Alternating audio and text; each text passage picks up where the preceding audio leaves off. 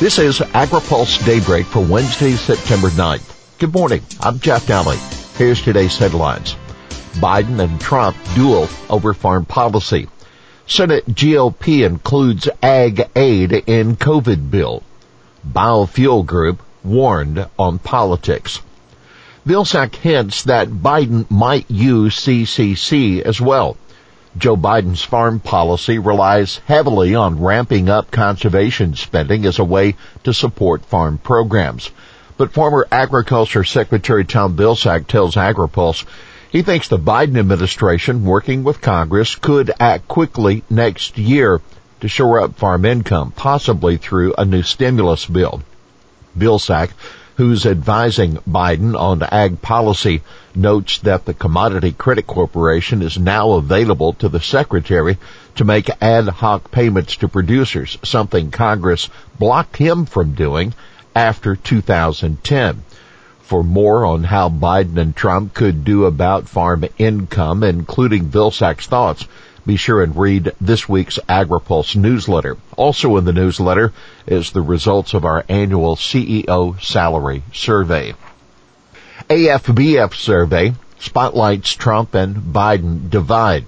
The American Farm Bureau Federation today is releasing its survey of the Biden and Trump campaigns on a range of issues.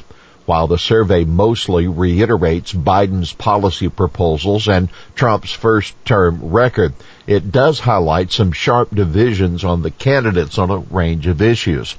Take biofuels, for example. The Biden campaign highlights his push for next-generation biofuels made from plant cellulose while criticizing EPA's refinery waivers for corn ethanol. The Trump campaign focuses on building demand for conventional ethanol, both domestically and overseas. Take note, the Trump campaign says the next farm bill, quote, must do a better job of sustaining farmers through these tough times. No proposals are offered, but that statement obviously suggests Trump is open to some significant reforms. We'll have more on the survey in the newsletter and at agripulse.com. Senate readies vote on more ag aid. Senate Republicans are moving forward this week on a new coronavirus relief package, even though it has no chance of getting the Democratic support it needs to pass.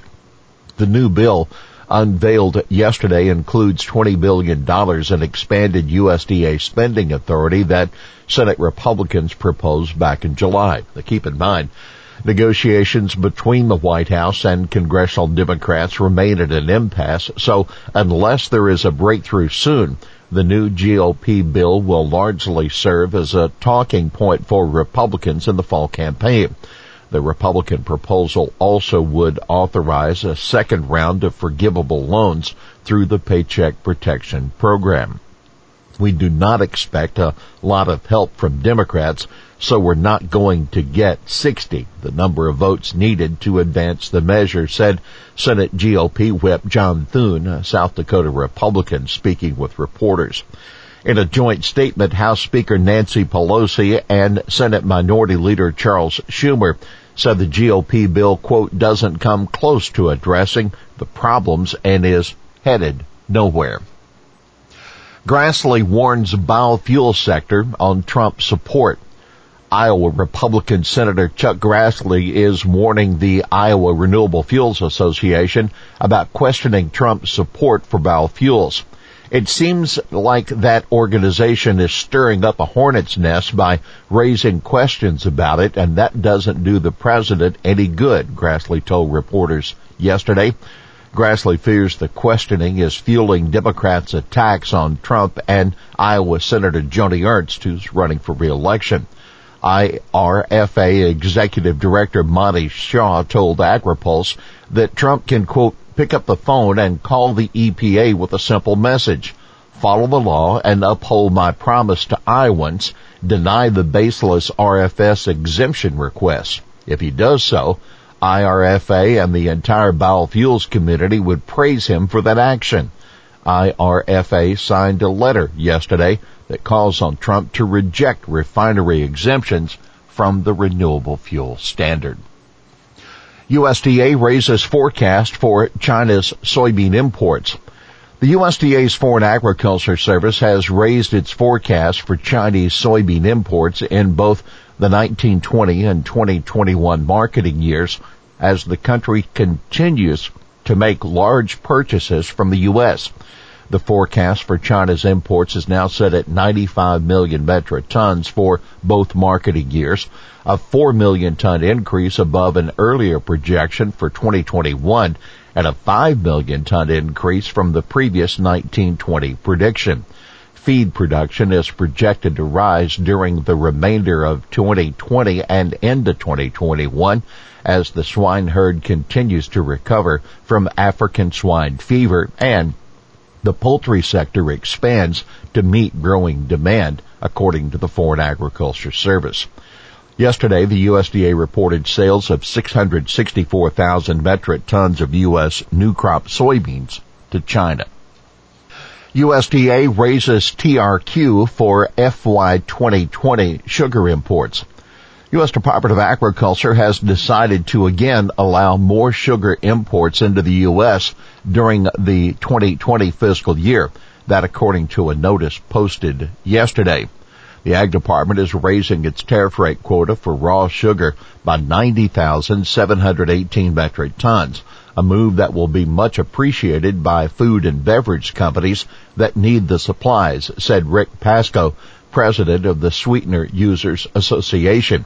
USDA is also extending the FY 2020 through October 31st to give the industry more time to bring in the extra sugar.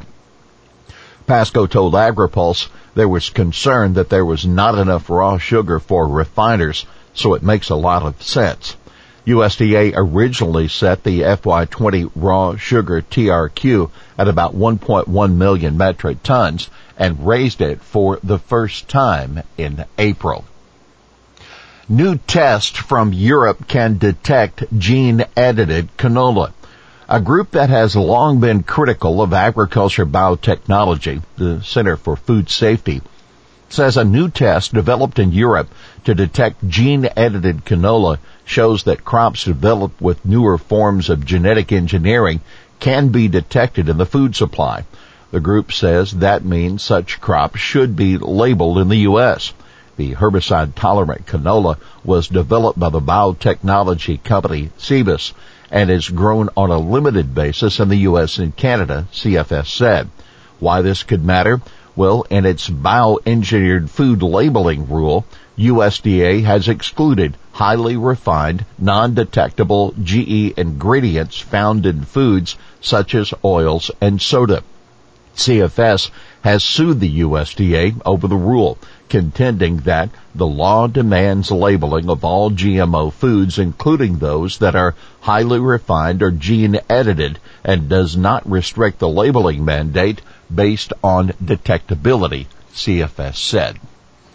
Here's today's He Said It. Any characterization right now that rural America and farmers are somehow either red or blue, I think is really missing the point, because right now farmers are in the red. That Rob LaRue, president of the National Farmers Union, speaking to reporters yesterday. Well, that's Daybreak for this Wednesday, September 9th, brought to you by Watkinson Miller and Dairy Management Incorporated. For the latest news out of Washington, D.C., visit agripulse.com. For AgriPulse Daybreak, I'm Jeff Daly.